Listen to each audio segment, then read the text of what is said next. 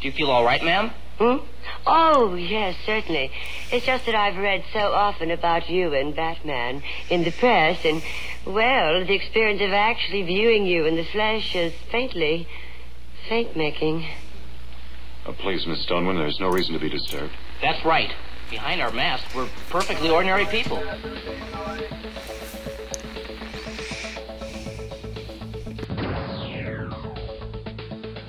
Exterminate! Computer, status report. Don't blink. Don't even blink. Blink and you're dead. No! It's wrong!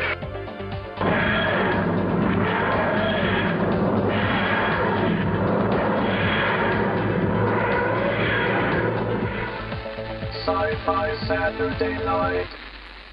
It's Talkcast 82 and in celebration of Free Comic Book Day. Ladies and germs, welcome to the Desdemona edition of Sci-Fi Saturday Night. Deep in Area 51, reading my vintage copy of Betty Page and Veronica, I am the Dome. Joining the Talkcast tonight, dressed as Mira, Aquaman's wife, welcome, Kriana. Really? Is that what these green sequins mean?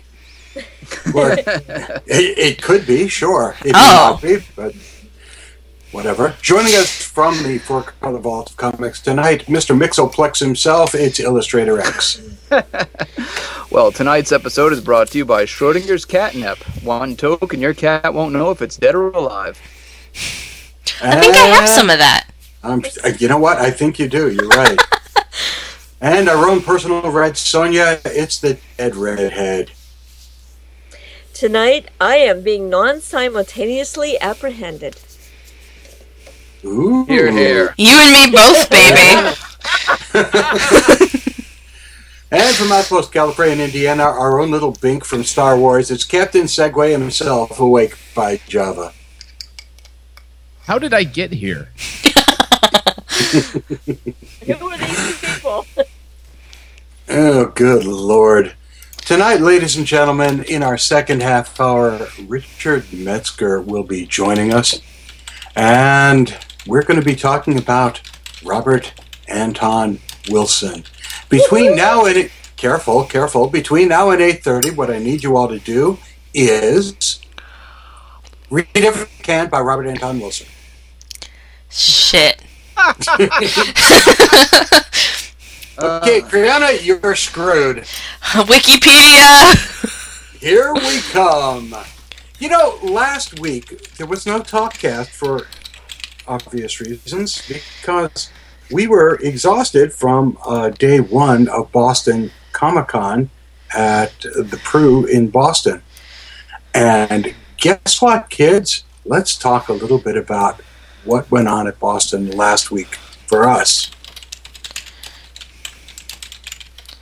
Well, let's see. There was a heck of a lot of costumes, first of all. And kids. Okay, favorite costume, anybody? Mira? The TARDIS. Wait, I didn't see a TARDIS. What? I saw a TARDIS in Doctor Who. I think we have a picture of it. It might be in our I saw a comic. couple Doctor Who. Okay, I haven't seen any of our pictures or the comic yet. Well, somebody hasn't put the comic back up on the website yet. It works for me, but I got reports that it wasn't working, so I'm trying to figure out why. We should have our digital comic up on the website Soon. Yes. Soon. Okay, my favorite costume was the guy in the ectomorph suit, 14 feet tall. Oh, the giant robot guy. He was okay. No. My favorite was Mr. T. He kicked some butt. He beat the hell out of somebody in the lobby. It's like The Nerd Caliber guys. He beat the crap out of the Nerd Caliber guys when they tried to interview him. It was pretty funny. God. My favorite would be all the Riot Girls positioned right across from us. Strategically. Bob Shaw. Thank you. Thank you for putting us right across from the Riot Girls. Bob Shaw, I'm sending you kisses of gratitude. But it was a great show. I mean, every year the Boston Comic Con gets bigger and better. and it was freaking big. It was as big as I can ever remember it being. In fact, I think it was bigger than Wizard World, to be honest. It was definitely bigger than Wizard World. I walked in there, and you know, when Wizard World happened, I didn't realize how big the room was because they had the aisles set up so wide. And when you walked in, they had crammed every bit of booth space in there that they could possibly fit. It took me at least 45 minutes to an hour to get through a cursory run of an air quotes artist's alley, which was more like artist's block. It was. Plus, you didn't have to spend $60 to get somebody's signature. Yeah. No, they were mostly free. Yep, mostly. Neil Adams was charging. Well, you know what I thought was kind of interesting about the size of Boston Comic Con is that each year we've been there for the past 3 years, the venue has been just at capacity in terms of they really couldn't fit another artist in there. No. And this year, the venue is about twice the size of last year's venue. Is that fair? At least twice. Yeah. Maybe a little bigger. And it was, once again, there wasn't room for another artist or another vendor in the place at all. It was completely full. In a good way, though. In a very good way, right. So, if it continues to grow, they've already outgrown the Pru. Where are they going to go? I know. In Boston. Still. The TD Bank Center. Dude, that would be awesome. That would be bizarre. Just close down the town for the day. Have everyone walking around in costume. That'd be awesome. That would be awesome. You know, that's called Pride, and you should come down for it. Yeah, truly. But I think the best thing is the fact that getting to see half the people were like people we've had on our show. They're our family. It's our family. It was definitely. Can I say that it was very, very cool to get to meet Gahan Wilson, who came over from Scotland. He's like 86 years old, and they brought him in. And from the gentleman who was sitting with him most of the time was Tony, the guy who owns Million Year Picnic. Who, Tony, you were a wonderful gentleman. Thank you for introducing yourself. But he was kind of the guy who sat with Gahan Wilson, and he said Mr. Wilson thought that he was only going to make a couple $100 and just enjoy the con. And he said there were just people coming out of the woodwork to get his artwork, that so many people that he was going to have to do their artwork later and mail it to him. He was almost crying. He said he was so happy that so many people remembered him. Oh, that's so sweet. Yeah. Well, in terms of reality, he was an awfully sweet guy. It was one of those really rare moments where you had a lot of really, really famous artists there, and they were all kind of really happy to be there. Yes. Yeah. And we were right down the row from all of them. It was cool. Yeah, it was. Yeah. It absolutely was. Yeah. It was like the row of awesome. Totally. Oh, man. I do want to say thank you to everyone who stopped by our booth and actually stopped by my half of our booth to buy some of my artwork, or at least, give a nice comment or whatever. We were on the same row as Joe Kubert, Adam Hughes, J. Scott Campbell, Art Adams, Frank Whiteley. I appreciate anyone who stopped on their way and said, "Oh, what's this?" Thank you from the bottom of my heart, folks. I appreciate it. And you know what, Jim, Bob Shaw, Kim, everyone Nick, who... Jimmy and Colin. I said Jim. And Colin. And Colin. And Nick. Thank you guys. So much. We always have tons of fun at your show, which is why we mention it at the end of every show, because we just... There's not a better show in Boston. And I think it's because it's a purely Boston show. It doesn't try to be like a something that happens in several cities or anything like that. It's centered around Boston. Yeah. And like Java said in our Nerd Caliber interview, it's very much about the art and the artists and comics and finding new things and meeting new people rather than movie announcements. You know who was cool? Who was really cool for me was Terry Moore, meeting him finally. He was Our fairly viewers awesome. Just sweet people.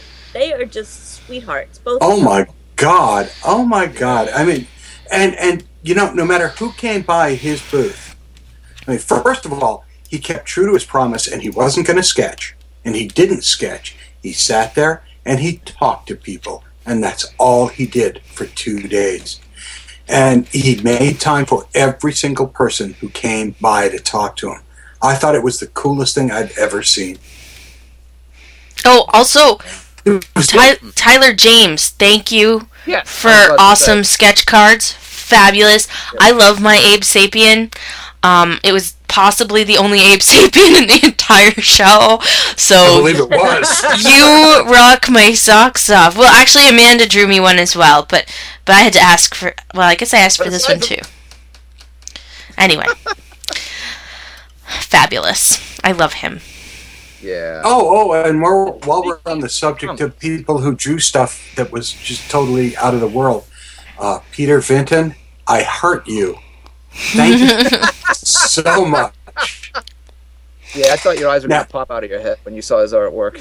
Well, I mean, you know what? You say to an artist who you also consider to be a friend, we stop in and we see Peter at every show that we're at. Normally before the show starts, we just kind of exchange pleasantries. We go, how you doing? What's new? What's up? Do you have a dry erase marker? Which was our question this year. And his question was, and has been literally every year, are you looking for anything special? Because invariably I'm looking for a Harley Quinn. And I made the mistake of saying that this year I was going to branch out just a little bit. And I was looking for anybody who was doing She-Hulk, because She-Hulk is just one of those characters that, for the most part, cartoonists and artists don't do. Like Abe Sapien. Yeah, exactly. So he had this little gleam in his eye when I said that. And a sprightly gleam. A sprightly gleam in his eye. And this was Saturday morning at around 9 o'clock. And then Sunday morning, Heather and I walked by his booth, and he said, come here, look at this, don't tell Dome. And we didn't. And then later, he walked up to us. Actually, if you look at the Nerd Caliber interview, you can see him skulking around in the background. It was right after that interview that he presented me with a brand new hand-drawn original drawing of She-Hulk, which is really cool. Now, which I'm going to post on the website, by the way. You've just described him as like a ninja Santa here. He is kind of a ninja Santa. That's awesome. Ninja Santa Peter Vinton. Peter, if you're listening, I expect to hear something. Now, speaking of comics, though, today is Free Comic Book Day. It is indeed. It's indeed. I hope everybody out there went to their favorite comic book store and said, thank you for giving us cool stuff, and then got cool stuff for saying thank you for giving us cool stuff. Because I did. Double Midnight, I was there in spirit. Double Midnight gave me a bag with Kriana's name on it. Hooray! That makes my day of failed apartment hunting worth it. Oh. Girls just didn't say that back in my day. You got me a bag of comics? Hooray! Hooray! Yay! I'm excited. That's why I married you. I'm actually in the middle of cataloging my entire collection on ComicDB, or Comic Book DB. Are we allowed to endorse that website? I don't endorse that website, but I'm using it right now. We'll see how it goes. But I learned that there is an Angel vs. Frankenstein 2. Oh! And why don't I own this? I'm not sure, but I think it may happen next weekend. Shadonda, if you're listening. This year's selection of comics were very kid-friendly, very all ages oriented. Disney. So, lots of Disney, lots of... Wait. The Marvel stuff was all ages. Even a Dark Crystal. But wait, Kriana. There's a Fraggle Rock one with your name on it. Squeak! Is there Wembley? Mm-hmm. I like Wembley. And Goober and... Don't say Moki. I hate Moki. She's my least favorite Fraggle. Now we're going to have a big Facebook war with all the Moki emailing me. She's just... Thank you. Her name rhymes with Mopey. We look forward to your emails. Your tweet mails. Ass mode. Well, speaking of utter loathing, you have some comments about Doctor Who? Okay, I don't loathe Doctor Who, though. I loathe people who don't get it. And then post their opinions online as if they do get it. I'm talking about you, Kevin Anderson. I'm calling you out. Kevin J? No, it's not Kevin J. Anderson. It's Canderson from the Nerdist blog. It's Kyle Anderson. Sorry. Whoops. Thought it was Kevin. The Nerdist blog? Isn't that what our buddy we is? We anticipate your email request. Of course. Our buddy? Yeah, who else is on that website? Chris Hardwick? Yeah. That website. He's not our buddy yet, but I have to criticize his friend right now, so hang on just a sec. Oh, Lord. Okay. We're going to lose a friend here. We're going to lose a couple of friends, because if you haven't seen it, spoiler alert, turn Ustream off, watch it, then come back and listen to this episode. But this analysis or synopsis of the episode was just so lame that I have to go through it and just be annoyed. No, actually, everybody dies. That would be the analysis of the last season of Torchwood. Yeah, that's true. Yeah. Or Fringe. Okay, so... Alright, no. Okay, so point 1. The jump is too quick at the beginning. You jump 3 months. We don't get to see part 2 of a 3-parter. That's crap. The reason that they jumped 3 months is because those intervening 3 months was just the people from the TARDIS running around and Canton running after them. Did we really need to see that? No, we did not. Not at all.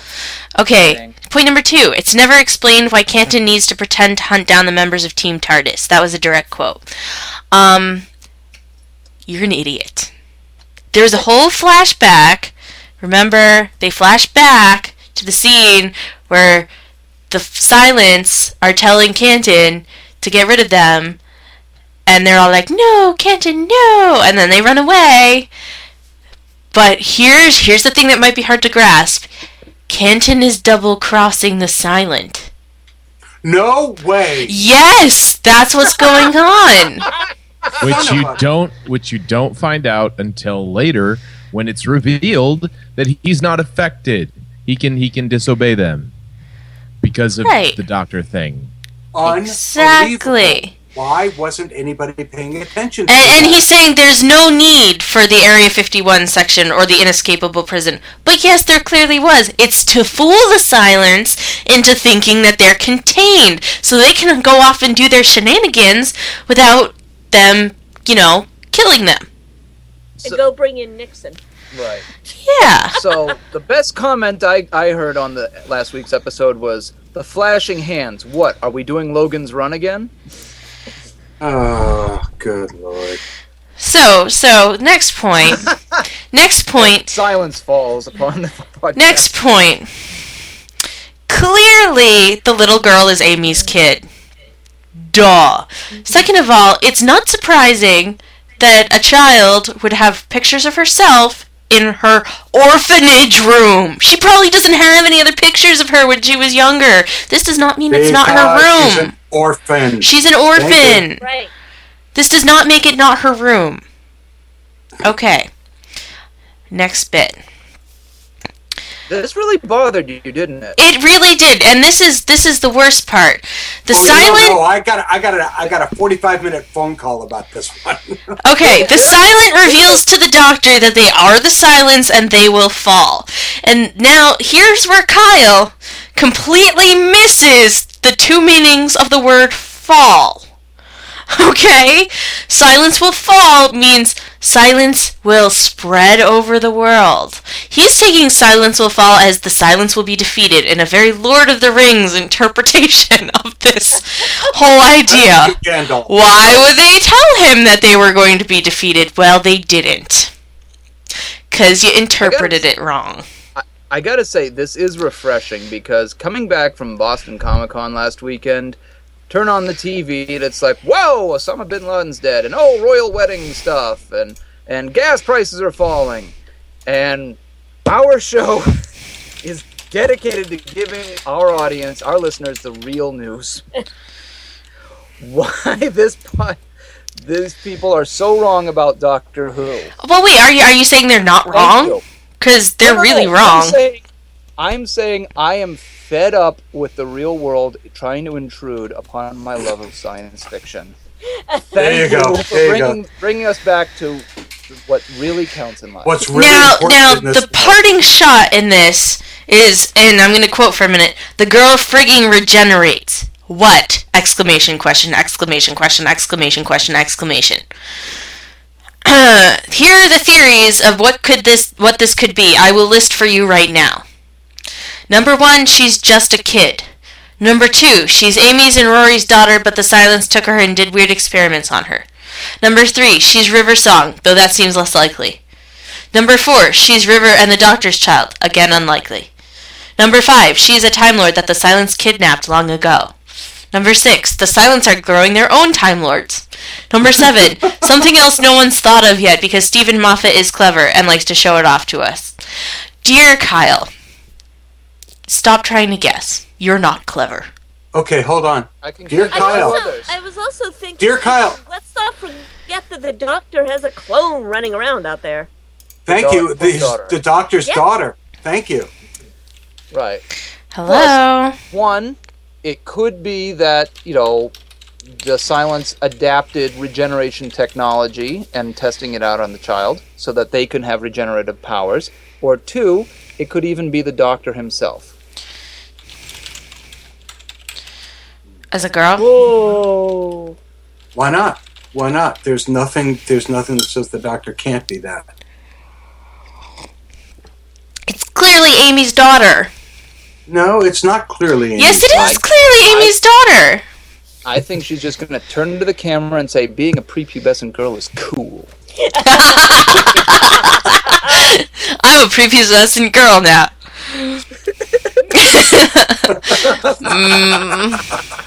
It could very easily come down to that. It could very easily come down to guys, that. am I the only one who's seen this week's episode? Yes. Probably. Shut up. Okay. Well... Shut up. No spoilers. No spoilers, but... No. But see... Spoilers! No, see, there are no spoilers. I would never do that to anyone. But...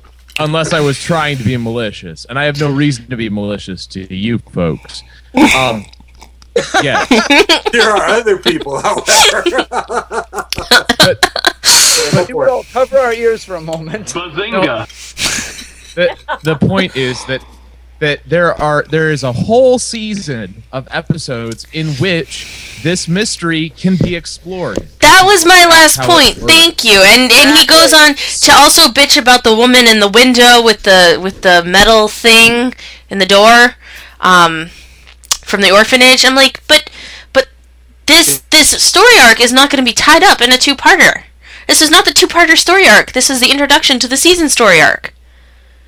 Hello? Wait a minute. Yes. Let's go back to season or 2. Why? Well, because if you recall, in the very first or second season of David Tennant, Dome went away for a second there. He's coming back. Torchwood, and then jumped back into the end of Doctor Who. Dome, we didn't hear any of that. Okay, you lost me? You got a little loud there. Dome. Okay, remember the first David Tennant season where he got his hand cut off in, I think, the second episode, and the hand ended up running through part of... No, that was when he regenerated. That was in the Christmas special. Oh, that's right. Christmas Invasion, he was in his gym jams and he got his hand cut off. Then he got a new one because it was a fighting hand. And then it didn't resolve itself until the end of that season after going through 2 episodes of Torchwood as well. So, I mean, if you're expecting instant gratification from Doctor Who... You're sorely mistaken! Sorry. And there's that too, yes.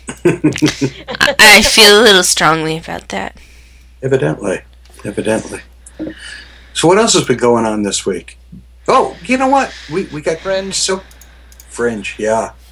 Okay. Oh my gosh, Fringe is awesome. And now we're done talking about Fringe.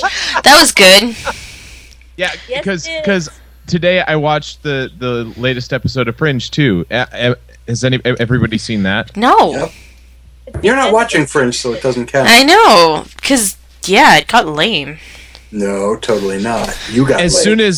As soon as we get to the point where I'm like, okay, things have got to start being resolved. Bam! Done. It's like a whole... This series could go on forever. It's just unbelievable. Yes, it can. The writers are amazing. And the... Oh, I love it so much. I couldn't agree with you more. I think they took some real chances with it, and every one of them paid off in spades. It was amazing. Can we go back to Boston Comic-Con for 5 seconds? Sure. Okay, I just want to mention a couple other people that I forgot to mention before, as in the zombie pets people who've been tweeting us out, which is People for the Ethical Treatment of Zombies. Heart you. Heart. I got a really cool sticker of a zombie kitty eating a heart, actually, so hearts for you. Kill Shakespeare, freaking awesome. We loved them. We loved meeting them. Stay tuned for perhaps a special project coming out of that relationship. And in May 25th, they're going to be on the show. I know. I made it sound very inappropriate. June. I'm sorry, June 25th. Yeah. We are booked like 2 months out, man. Sweet. Holy guacamoles. We are working on more.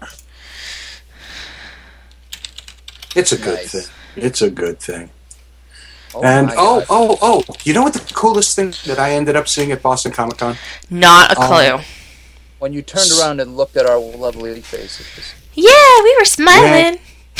Java and I took a walk through the Artist Alley, and we saw this line. Actually, Sarah Richard actually didn't have a line for the first time like all week. And we just kind of went over and said hi. And she said, guys, you got to see this. Java, you remember that? Yep. Tell sure do. Tell them what we saw. She had painted the back of an iPad. Not a case, but actually painted on the iPad. And I just want to say that she said that she had submitted designs, some of her art to Jelliskins. And if the Jelliskin guys are listening, get her art on, because I will buy all of them. They're not up yet, and I want that. I think we should tweet mail them. Let's tweet mail them. We're going to start a tweetition. That's Twitter petition. I just made that up right now. If that catches on, I should get $1. No, there actually is a petition, actually. A tweetition? Yeah, it actually exists. Cool. Okay. What else did I want to say? Did we talk about Nerd Caliber yet? And how they interviewed us and were super awesome, and I was on there for like 2 seconds, but it was mostly Dome and Java. But they were cool, so it was cool. They were very cool. You know what, Nerd Caliber guys, if you're listening, Nerd Caliber guys, Wookie and Producer. We don't know your actual names, we just have your emails, Wookie and Producer. That's right. So wait, other notables, the Hero Business, who were selling test tube shot glasses. Awesome. Coolest thing ever. You know, I just love little crap like that that's cool and inexpensive. I'm like, look what I got. It's a test tube. There's lots of really cool and expensive stuff. The First Law of Mad Science, who gifted me a comic book to read and review for the website, and which in its front cover has a suggested soundtrack, which mostly consists of Philip Glass. You're awesome. Oh my god. Whoa. You guys are cool.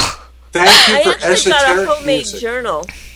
I got a homemade journal for my intern at work, and it had recycled leather on it and handmade paper pages. That was like the most off-topic booth at Comic-Con. I know, but it was so pretty, and I got her one, and she loved it, and it was just neat to see all these different things there. It was really cool. We saw guys who made models. I forget what their company was, but they were really cool.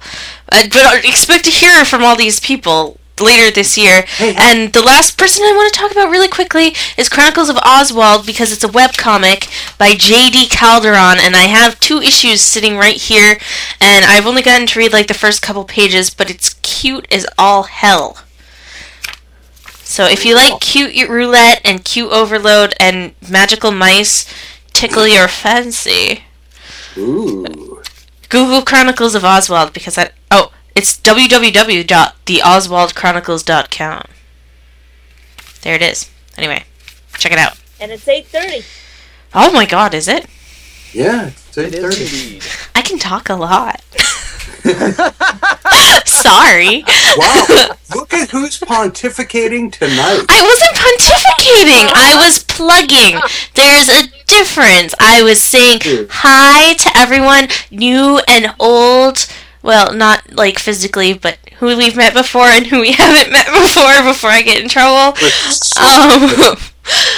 At Comic-Con, we loved meeting the people who we haven't met before and seeing the people who we have, and some of you we will see next weekend at GraniteCon. And now, I will bring in our guest. Huzzah. I feel like I need a segue sound. Is that the bringing in the guest music, Dome? Hello? Yeah, that was the bringing in the guest music. And our guest tonight really joined us. Ladies and gentlemen, I'd like to take a moment to introduce you to Richard Metzger. Richard, welcome to the show. Thank you. Alrighty, and we are going to talk about Robert Anton Wilson. Yes. Yeah. Richard, well, first of all, I'm extremely jealous of you because you got to meet and work with one of my heroes, Robert Anton Wilson.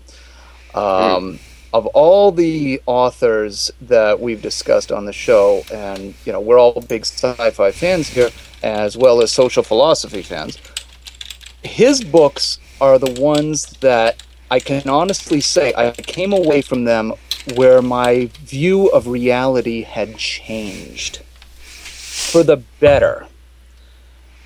He's aggressively optimistic. How did you come to discover Robert Anton Wilson's works, and what kind of influence has it had on you in your life?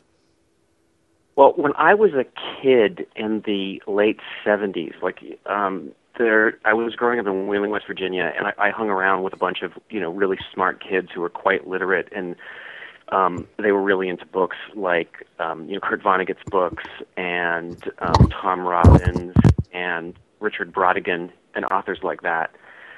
And some kids who were a little bit older than I was were quite into the Illuminatus trilogy books. And at the time, I wasn't, because I actually sort of looked, I thought of them as being kind of like Dungeons and Dragons kind of nerds, and I thought it was kind of like that, So it wasn't something that I really got into at that time, but I bring this up. I bring this up to note that they had convinced themselves, like reading these books and smoking weed and, doing the things in a small town in the 70s, that these were sort of coded messages that were sent, from the resistance to them. That it was this weird, you know what I mean? And so again, like I say, I just sort of like looked at them and sort of rolled my eyes, and I didn't get into it because of these kids, But that's kind of like holding, say, people who like Bob Marley are, shocked. You know what I mean? And you can't sort of hold that against Bob Marley. So, but when I actually got into Robert Anton Wilson, it was probably in the early 80s, and I was reading about him in a fanzine called Vague, which I was living in London at the time, and then I started reading his books then. There was a big issue of Vague magazine that had like probably a 20-page Robert Anton Wilson special, and there were things about the Illuminatus trilogy production that they had done in. Oh, you mean the 12-hour play they were doing? Yeah. Yeah, exactly. So there were like pictures from that, and then things about various conspiracy theories. So right after that, I was like, oh, I've been missing out on this. So it was like around 19 when I first started getting into Bob's work. Nice. Now, I find it kind of interesting that Robert Anton Wilson and Vonnegut, who I guess were both protégés at the same time, neither of them felt that they were science fiction authors. Well, really, neither of them were. I was not a big sci-fi fan when I was a kid, so it wasn't like that. That wasn't where the appeal lay for me as a reader, in the 70s. So. All right, but one of the things I've noticed about his books is that even though the majority of his writings are nonfiction, and again, they're philosophy, arguably most of his readers come to him from his fiction, from Illuminatus, Schrodinger's cat, and so forth. Why do you think that is? Just because it's more designed for mass appeal? I don't know that it's always the case. If you ask me, like, okay, what are your favorite Wilson books? I would start. Oh, please. The first thing I would name would be Cosmic Trigger, and the second thing I would name would be Mask of the Illuminati. So one nonfiction book and then a fiction book. It's interesting too.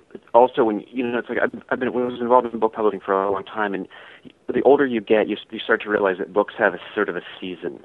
You know what I mean? It's about 15 years before the average book, most books, the information becomes outdated or it's been superseded, or you know what I mean? It's just books have a lifespan. Is just the best way to put it.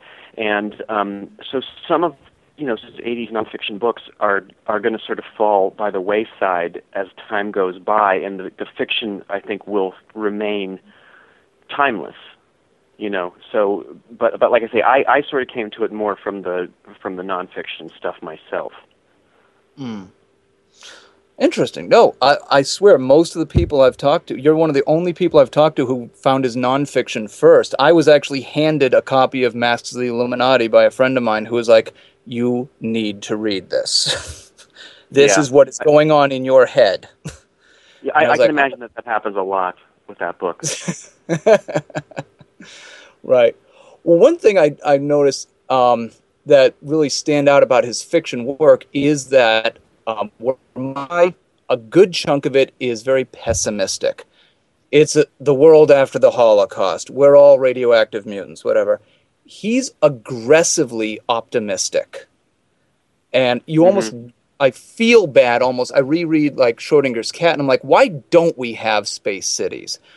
Why don't we have a benevolent government?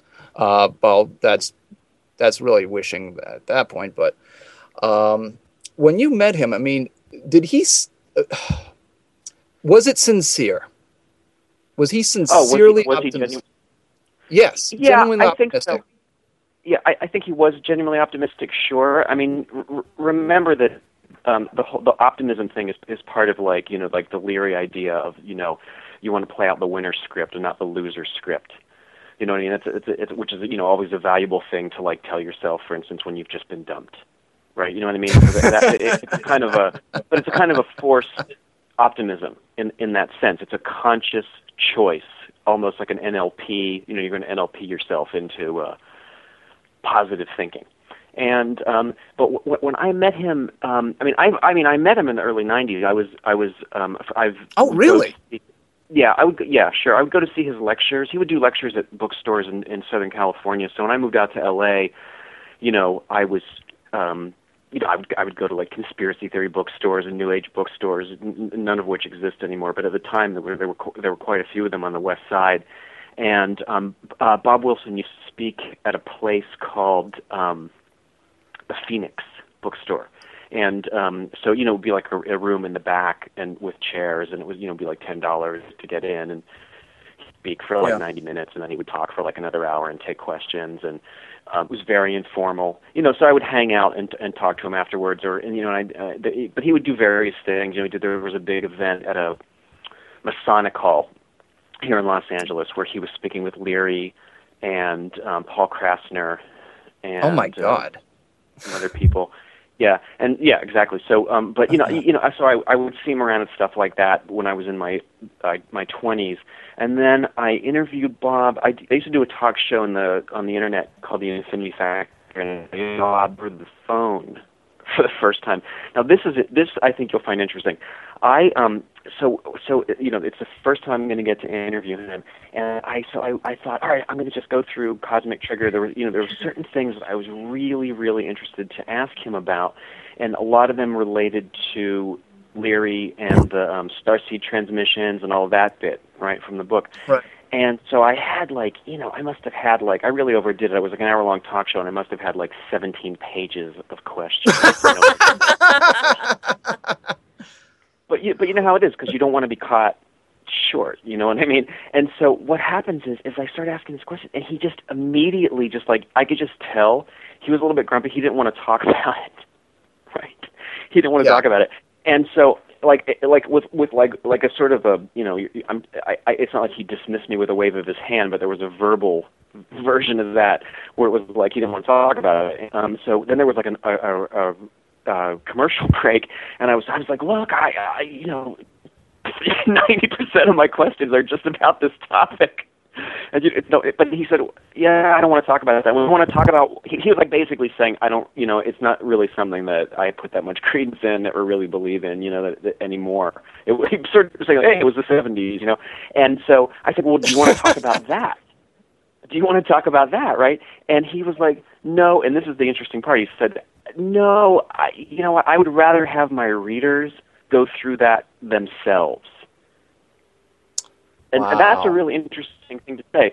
So, but I mean, he didn't necessarily buy into it anymore. It was sort of something that he looked at as, something I must have believed in the New Age 70s, and that's and coincidentally, I had a chance to ask Leary some pointed questions about the Starseed transmissions as well, and he didn't want to talk. You could tell it was something that just kind of embarrassed him, might have been something, one of the goofier things that he was involved with, I guess. Right. Well, now, all right, for our listeners who have no idea what the Starseed transmissions are, basically in the early to mid-70s, Robert Anton Wilson suspected, let's put it that way, that he was receiving transmissions from around the star Sirius. Let me correct you there. No, he's talking about Leary's experiences. When Timothy Leary was in jail. Yeah. I'm sorry. Yes. It's part and parcel of the Cosmic Trigger. You're kind of half right, but the Starseed transmissions is a Leary thing. There was a book called that, and so that was the thing that I was asking him about. Right. Okay. Well, would you like to go into a little more detail about that for our listeners, as far as what the Starseed transmissions are, then? Well, it was just like this. They were trying to come up with telepathic communication with aliens. Stuff like that. And right. And so, if you read the Cosmic Trigger, you might think that this was something that he bought into, and perhaps he did. Well, that was the attitude of that book. That way. Yeah. Right. And so basically, he was sort of saying hey, look, kid, that was 25 years ago. I've moved on. But he didn't want to put it down.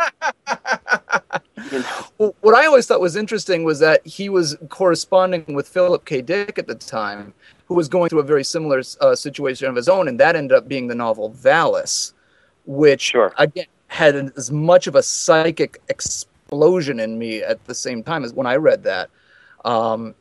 You have yourself, in the disinformation interviews, said that you went through some similar yourself. Would you be willing to talk about what that might have been?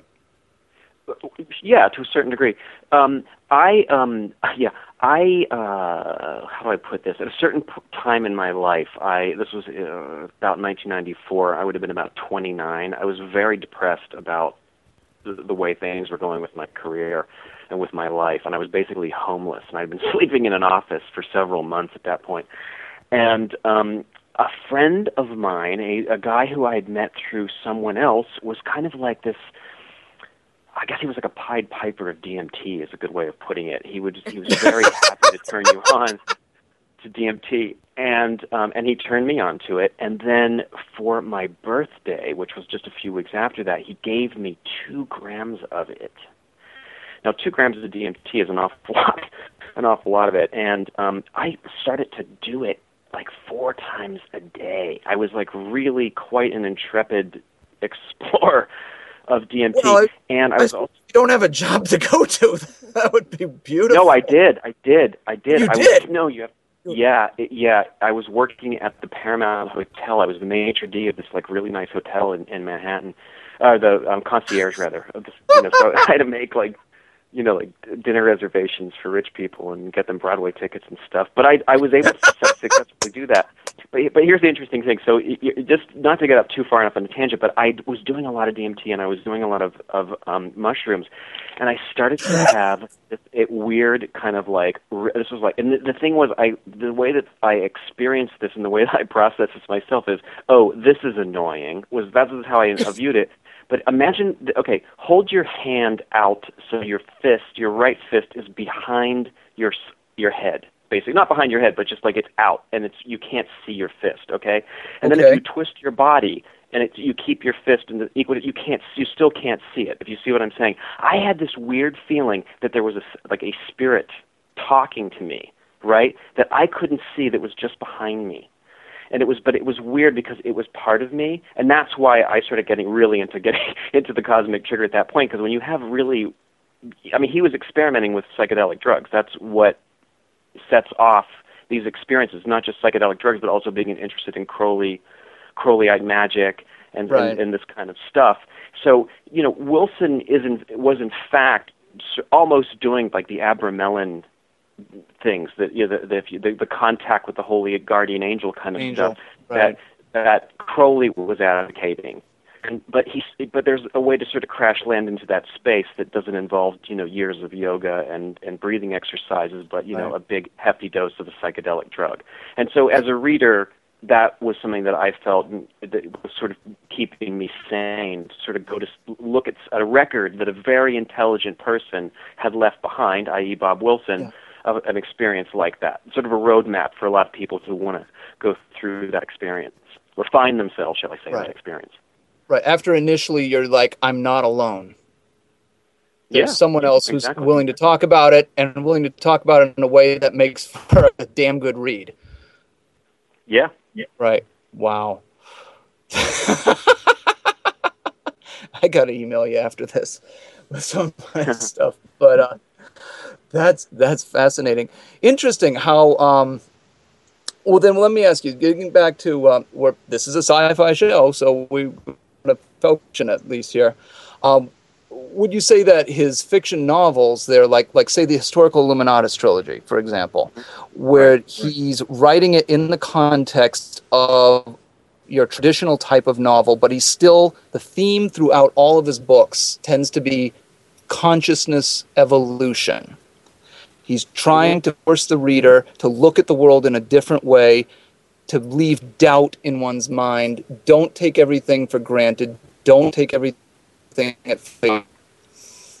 Would you say that that's a fair representation there? I would. One thing where you've knew him for so long, one thing I want to know is, speaking of like, a lot of science fiction writers will take traditional styles of writing and just apply it to science fiction. Dune is a historical epic. Do Androids Dream of Electric Sheep is a hard-boiled detective novel. Right. Wilson seems to be the only one who has used James Joyce, the Joycean style, as a template for his science fiction novels, where you're getting into the head of all these different characters, but you're also getting into the viewpoint of all these different characters. You never really come away thinking that any one particular character is necessarily the right one or the wrong one. Is this something that, where did this love come from? This love of doubt. I mean, was this through his work? Like you had said, he was a Crowleyite, or at least he was familiar with Crowley's techniques, or his love of Orson Welles.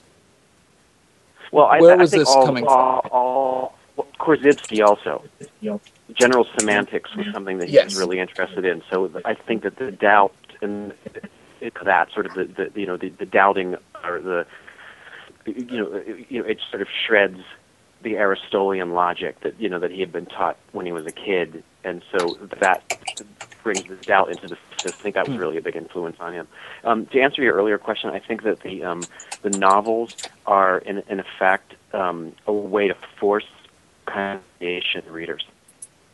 It for those because especially in I thought Mask of the Illuminati, the main character, the guy who wants to join the magical order. Babcock.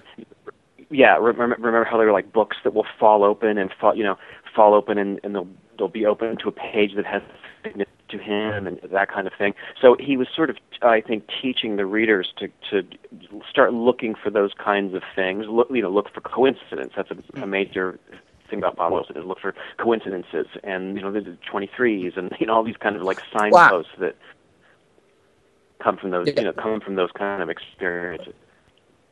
Well, I wanted to talk to you about that too. I think the most one most people will be familiar with Wilson's work is the 23 Enigma. Would you like to talk about that for a little bit? Well, sure. Again, some people have never heard of him before. What's that? I mean, again, we're assuming that, for a listener that's never heard of this before, what is the 23 Enigma and, how it pops up in his works? Okay. Well, the 23 Enigma was something that was noticed by William Burroughs, and he was keeping scrapbooks for about 10 years, and he started noticing that the number 23 would turn up a lot, but it would turn up very often in the accidents, an air crash or something like this, or something where 23 people would be in the headline, and he would start to use that, and he found so many of them that it started to be, this like signpost where he would, I'm seeing another 3. And when Bob Wilson interviewed Burroughs, I think it was for The Realist. I think it was for Paul Krasner's magazine, The Realist, in the early 60s. That was one of the things that he asked him about, and so they started talking. So it comes from Burroughs, and that was incorporated into as a kind of an ode to him. But I guess as soon as someone tells you about something like that, you can sort of start to get into that mindset pretty easily. It's pattern recognition or paranoia, if you prefer. Yeah. I mean, all I know is that every time I read one of his books again, suddenly I'm seeing 23s there. It's what was the parable? The great one who makes the grass green. It just trains your mind to look for these things, but at the same time, when someone starts handing you like papers with 23s all over them, it's like, all right, what have I just tapped into? What did this author just do? What kind of a spell have I stumbled into here? One other thing I wanted to bring up was that the Illuminati itself. It's the subject of a lot of his books. You're never really sure if the Illuminati are this conspiracy for good or evil, but in the Disinfo DVD, when you were announcing your guests, you wrap up by saying, "I have seen the Illuminati, and it is us." Mm-hmm. Do you think Wilson shared your opinion on that?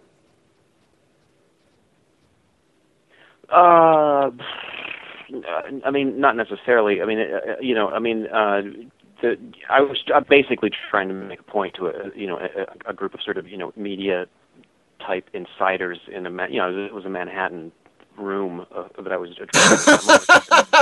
but it was people who worked in the media and by and large who were sitting there, and it was just an idea of basically saying that if you can get in and monkey wrench the system, there are opportunities to do this and have a good time doing it as well. That was my message basically.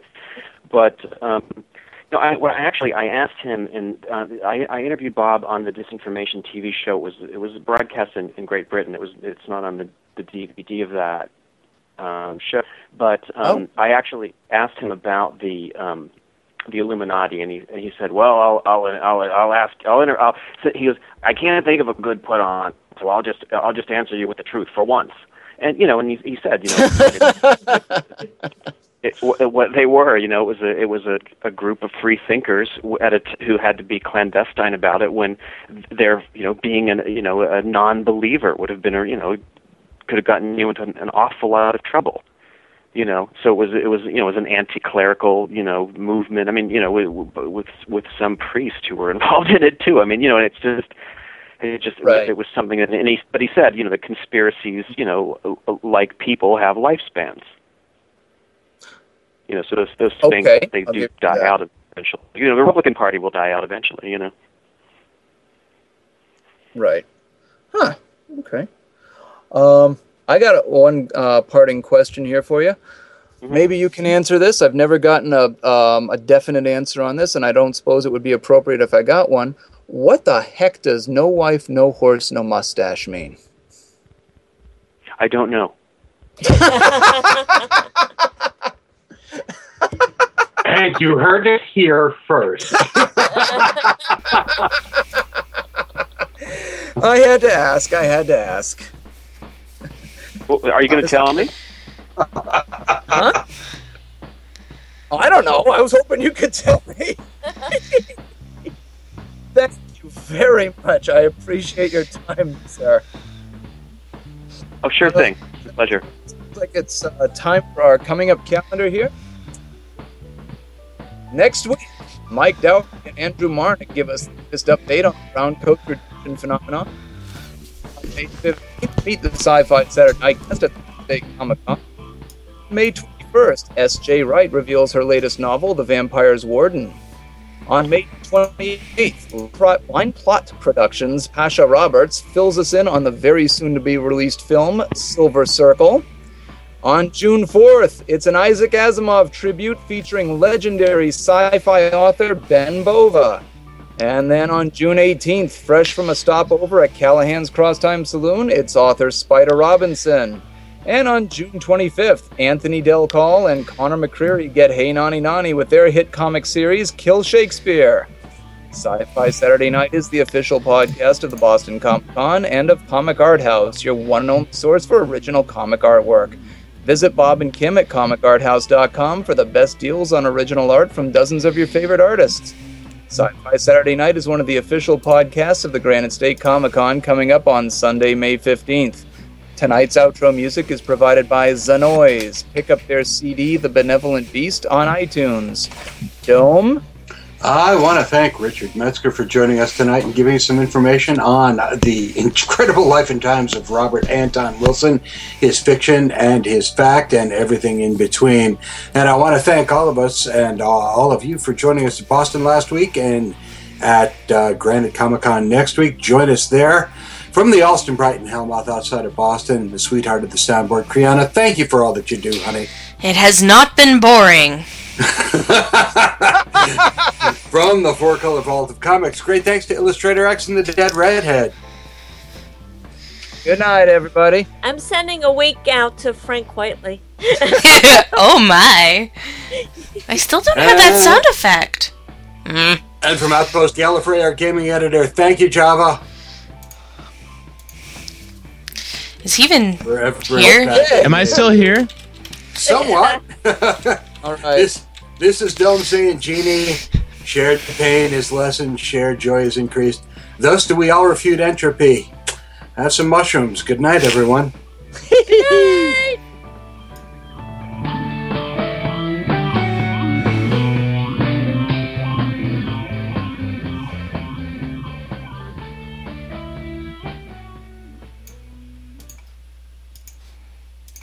Tune in tomorrow. Same bat time, same bat channel.